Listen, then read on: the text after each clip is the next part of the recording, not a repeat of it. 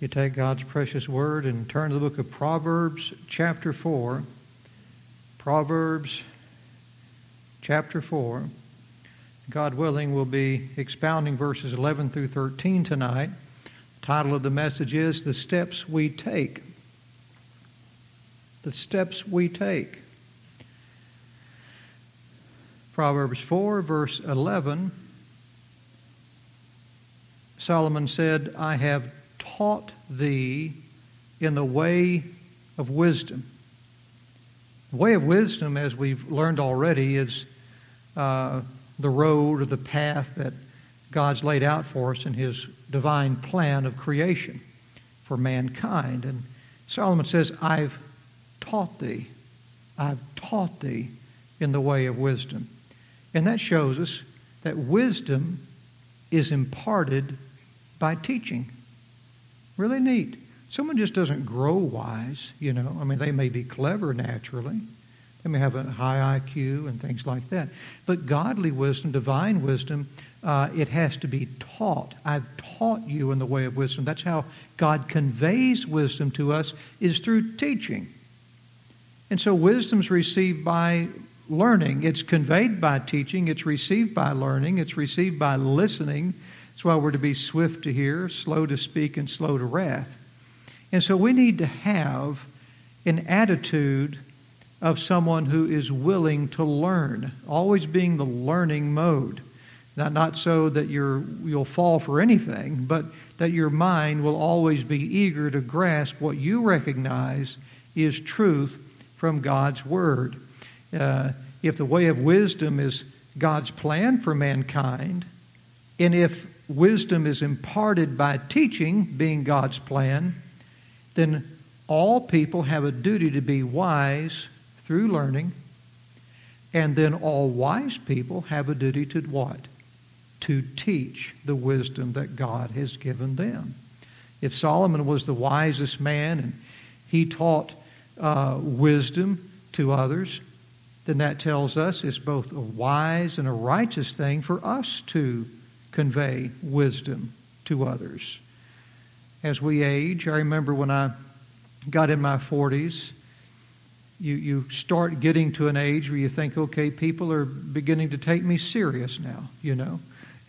Some things, they're beginning to take me serious. And as we age and we master some things in life and become experts in whatever field that we serve in, and as we become experts in life in certain areas, after we've endured certain hardships, and our patience, our tribulation has worked patience, and patience experience hope in our God and confidence in His Word, then we are almost assured of having influence upon others in our care. And it's our responsibility to teach them wisdom. I've so often heard my wife teaching her children wisdom on the phone, in person. And at the end of our lives, we should be able to say of those God has placed in our care, I have taught thee in the way of wisdom. Just like Solomon did. Paul said, I've finished my course. I've kept the faith. We should be able to say, I've taught thee in the way of wisdom. Solomon not only taught, but Solomon said, look back in the text, I have led thee in right paths. So what two actions do we have from Solomon tonight? I have taught thee, I have led thee. Isn't that beautiful how Scripture just unfolds like that? It's kind of compartmentalized. I've led thee in right paths. Now, for us to lead someone in the right path, how do you lead someone? You got to get ahead of them, don't you? That's the only way. If there is he says, I've led thee in right paths. The only way Solomon could lead people in the right paths was if Solomon was walking the right path. Where? Behind them, in the middle of them? He's got to be out in front of them. That's the only way. And so he's ahead of them. He's taken that step. He's not giving advice that he's not himself already taken. And before their eyes, he's walking that path that he's been teaching them. Teaching is telling. Leading is walking that way as an example before them. Some parents teach, but they don't lead. Some pastors teach, but they don't lead. And sadly, some parents, they don't become wise until their children get older. That's really a hard thing. I believe that's probably one of the things that gentleman that wrote me about is experiencing right now. A lot of people don't become Christians until their children are already grown. Until a lot of people out of their circle of influence that they should have had the greatest impact on their lives, they've already kind of found their own way and doing their own thing. And we make mistakes in lives, and suddenly we wake up, and one day, by God's grace, we learn the gospel, we become believers, we grow up, our minds change, and we think, hey, man, I lived like a fool back then. Then we go to our children who are already grown, to our grandchildren, or to whatever the situation is, perhaps our spouses, or whatever the situation is, and we go to them, and we try to impart that wisdom to them at that later stage in life, and they're not going to have it. They're not interested in it. And they may mock you when you become a believer. And that's very hard, but it's a very real thing for a lot of people. It's painful for them when they see their children walking in the way of foolishness. And they try their best to teach them wisdom now, but their children despise them when they do. They don't want to hear it. And so they're caught in between this, okay, do I say something and make them upset at me? Because I know they're going to get upset at me when I start talking about God or start bringing up the Bible. Or do I keep my mouth shut and then feel guilty for not saying anything? Anyone ever been in that situation before? Yeah, a lot of people have. And so this is something that we need to understand tonight, that although is not explicitly stated in the Scriptures, it is most definitely implicitly stated in the Scriptures that we're going to see tonight. I have taught. I have led. You know, tonight, as we're up here, for church, I have the privilege of teaching. Now, I'm not leading by example right now, am I?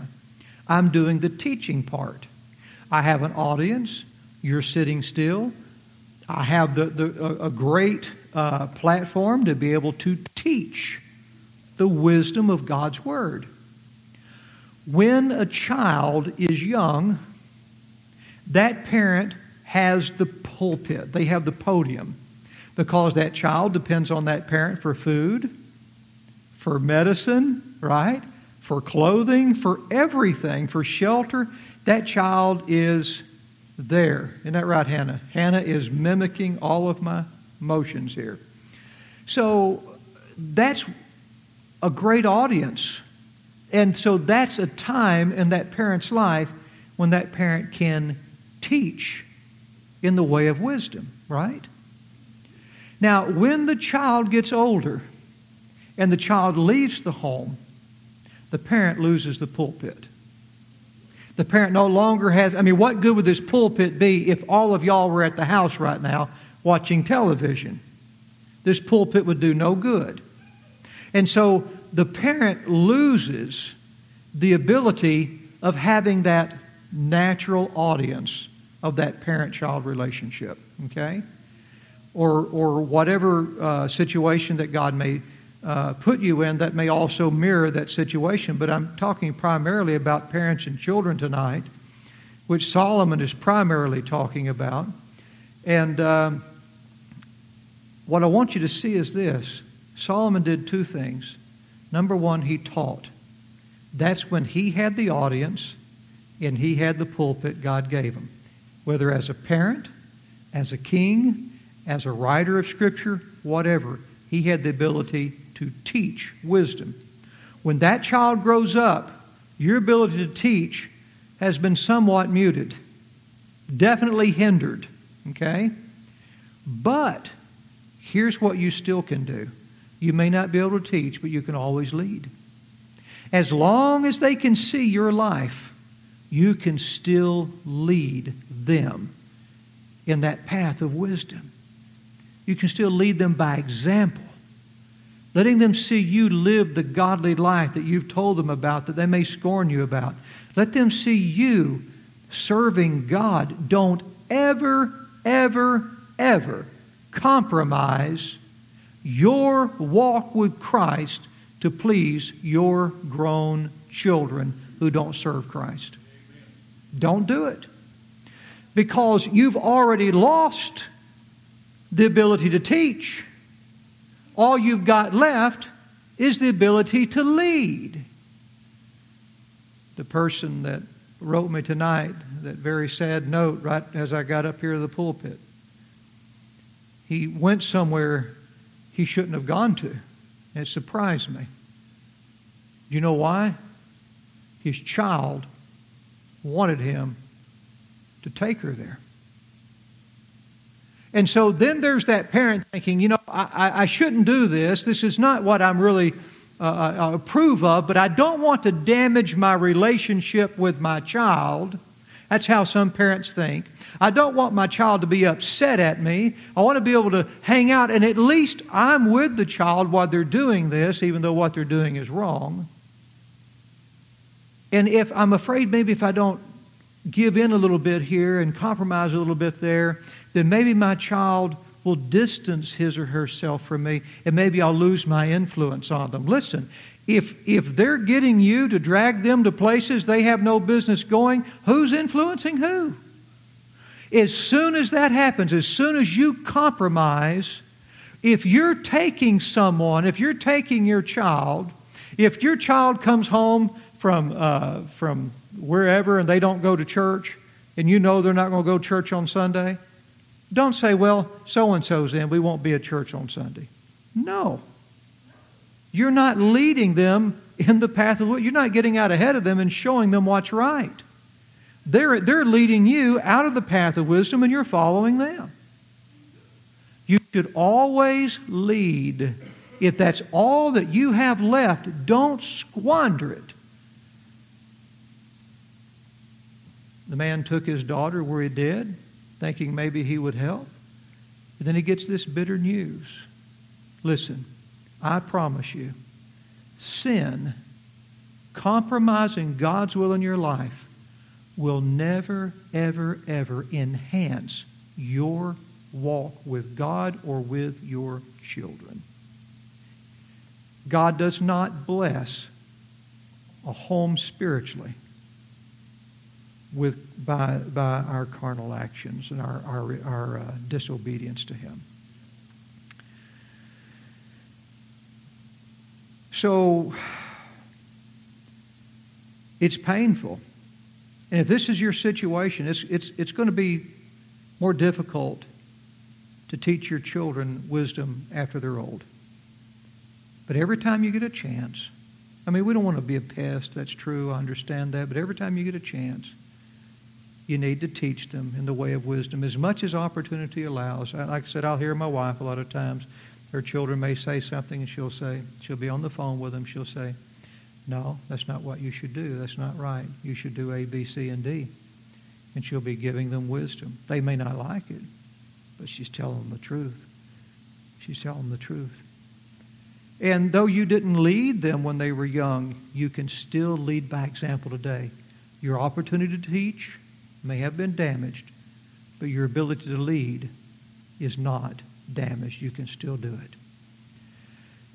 If they've already passed away, they've already disassociated themselves with you, sometimes that's the case. You think, oh, God, if I could only go back and lead now. But God's already taken them. They've already died, or they won't talk to him anymore, and they've run off, and I don't even know where they live. That's the way it is for some people, too. Then you can still lead those whom God has placed in your circle of influence. You still lead no matter who's watching. You lead. God will have someone put their eye on you. Solomon said, I have taught. Underscore, I have taught. Solomon said, I have led. Underscore, I have led. And then Solomon said, when thou goest, underscore, when thou goest. Circle the word thou. How about that? You see how the wisdom is unfolding here? I have taught, I have led, you are the one that has to go. You see? It's our duty to teach.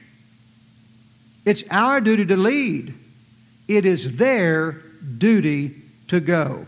Look back in your text and underscore thy steps.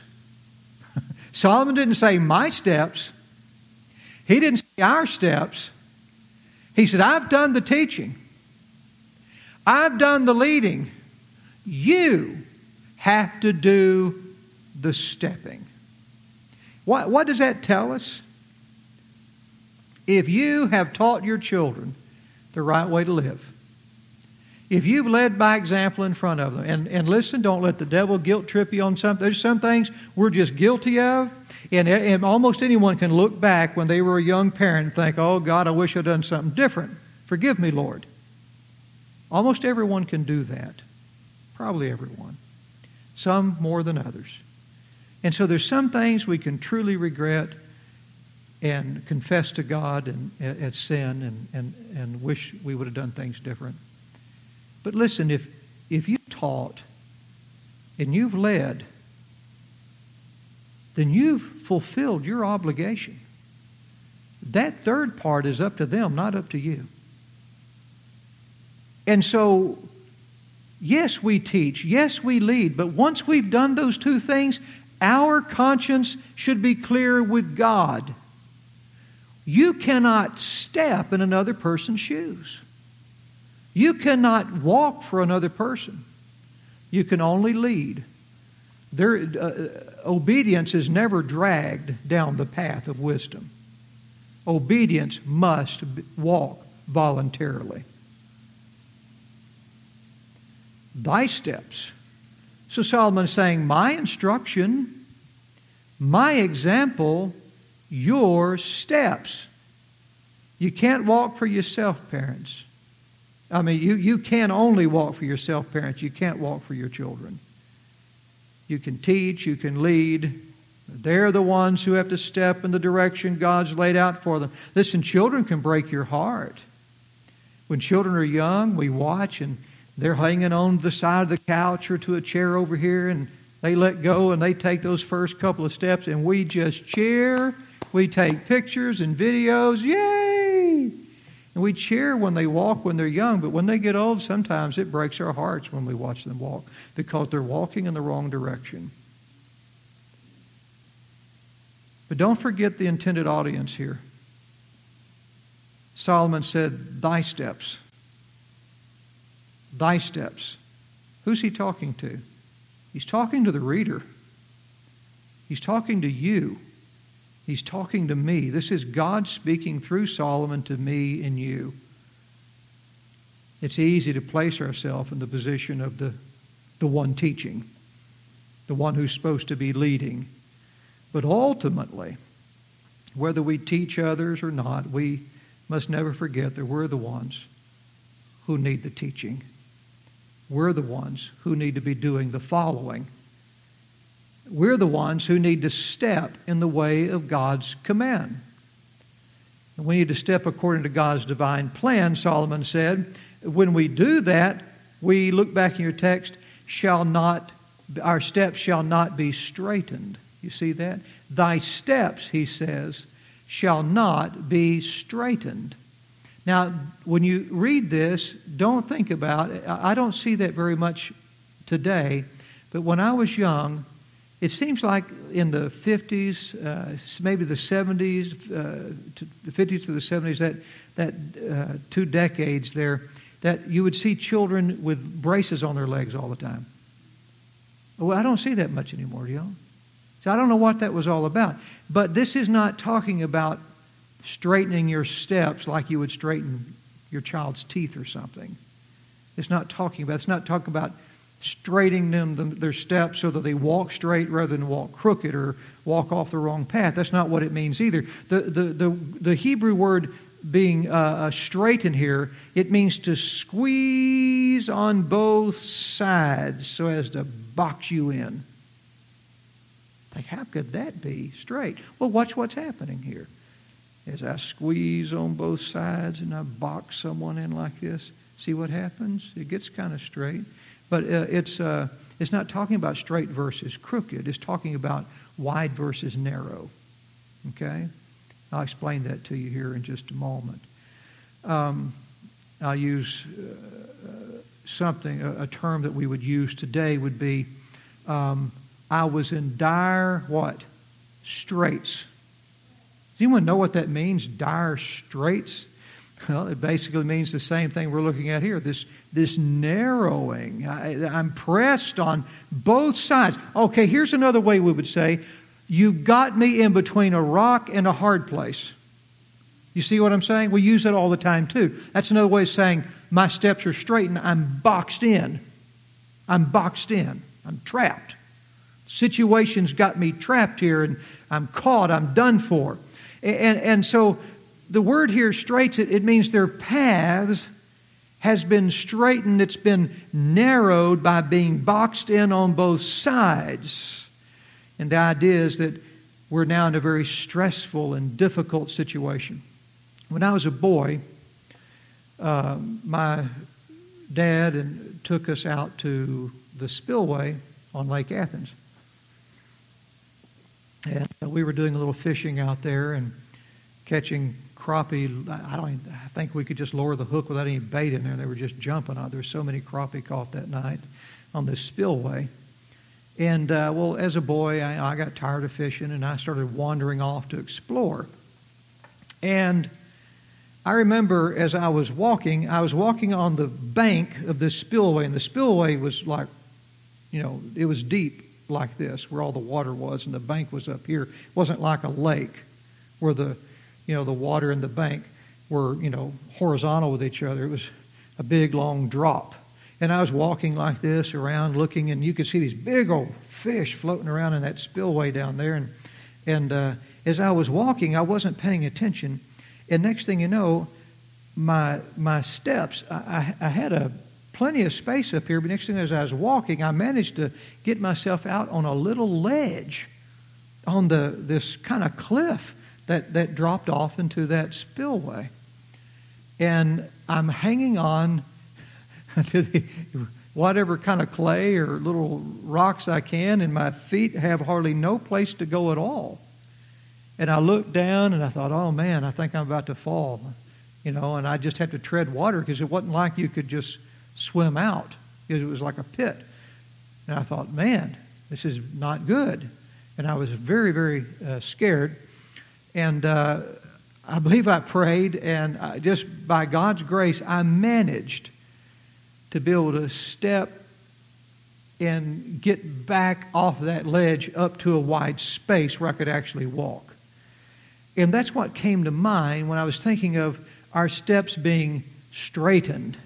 Wisdom doesn't box our feet in like that. It doesn't put us on the edge of a cliff. I was in dire straits, literally. Wisdom never leads us into situations like that in life. If you're taking notes, Psalm 118, verse 5.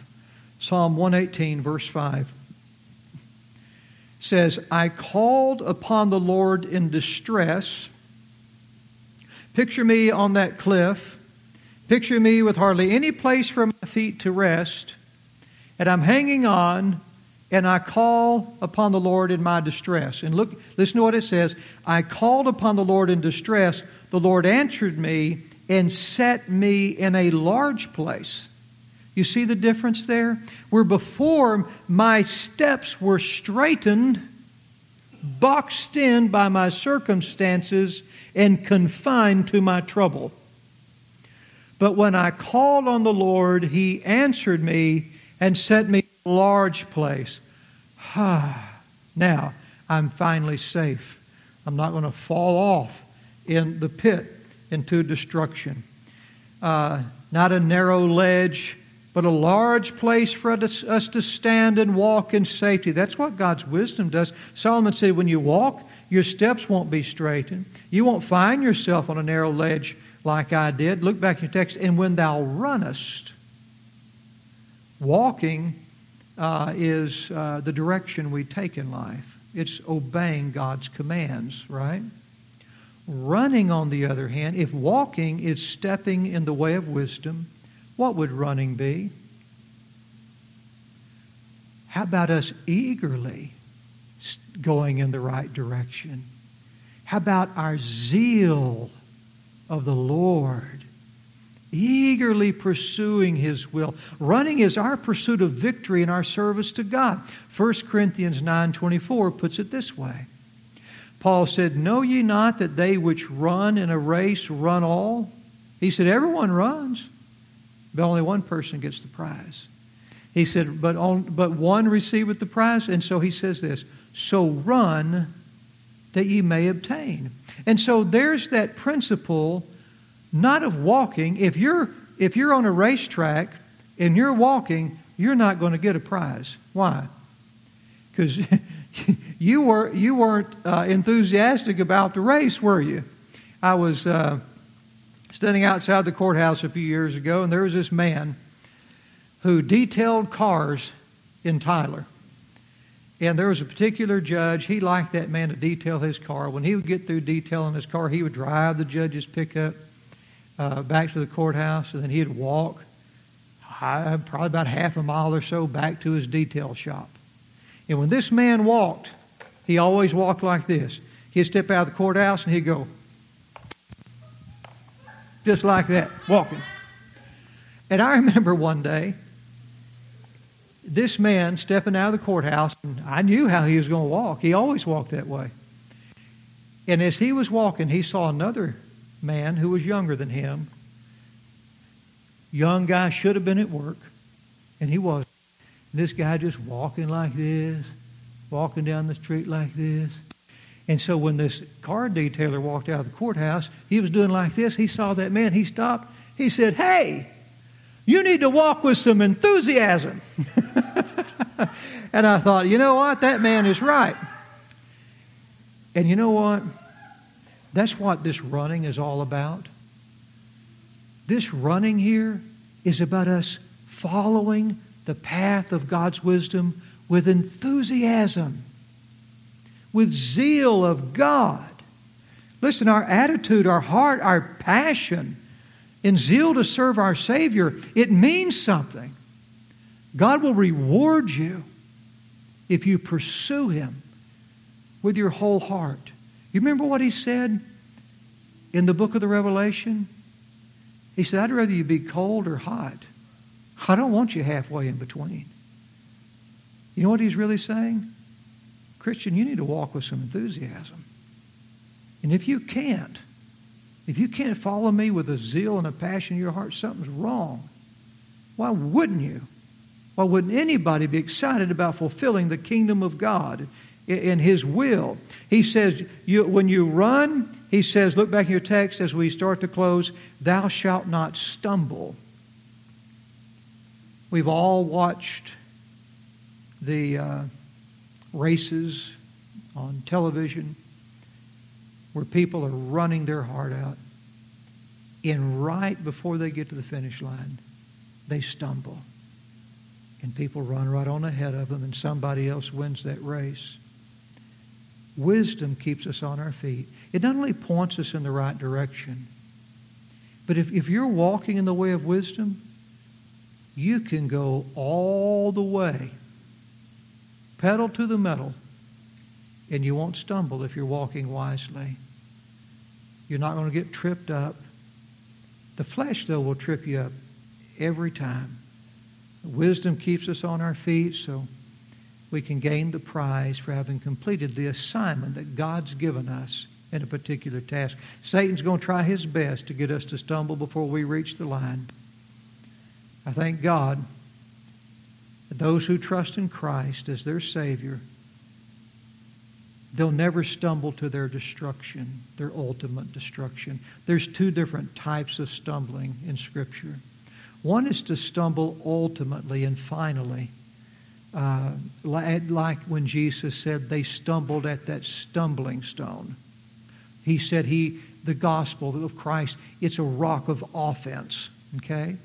Well, if you believe on Christ as your Savior, you don't stumble at the stumbling stone, you see. If you stumble at the stumbling stone of Christ, you will die and go to hell because you don't believe on Him. But if you believe on Christ, you don't stumble at the stumbling stone. You're going to stumble at your own flesh. You're going to stumble in the foolish path you chose to take, perhaps at a given time. But I thank God when we trust in Christ, we never stumble to our destruction. We only stumble at temporary defeat.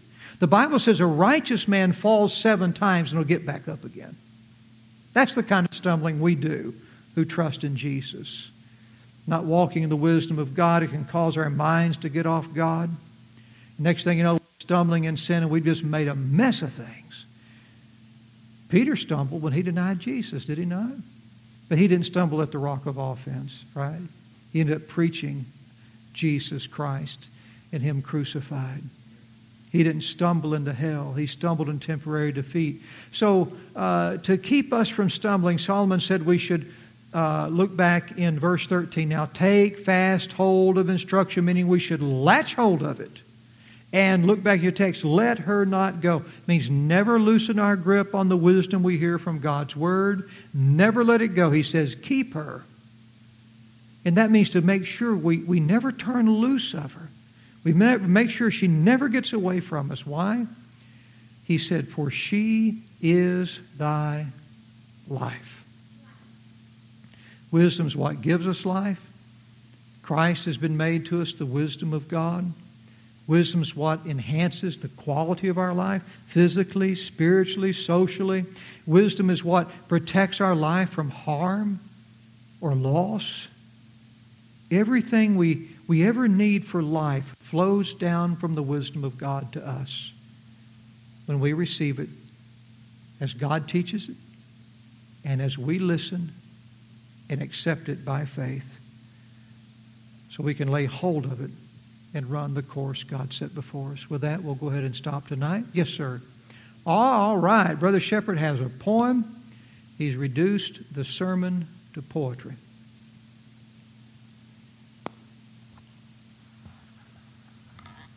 Our textbook is the Word of God, a lesson plan prepared to teach the ways of wisdom to the ones for whom we care. If comes the day our little ones are grown but do not heed, then may we yet and without fail continue thus to lead.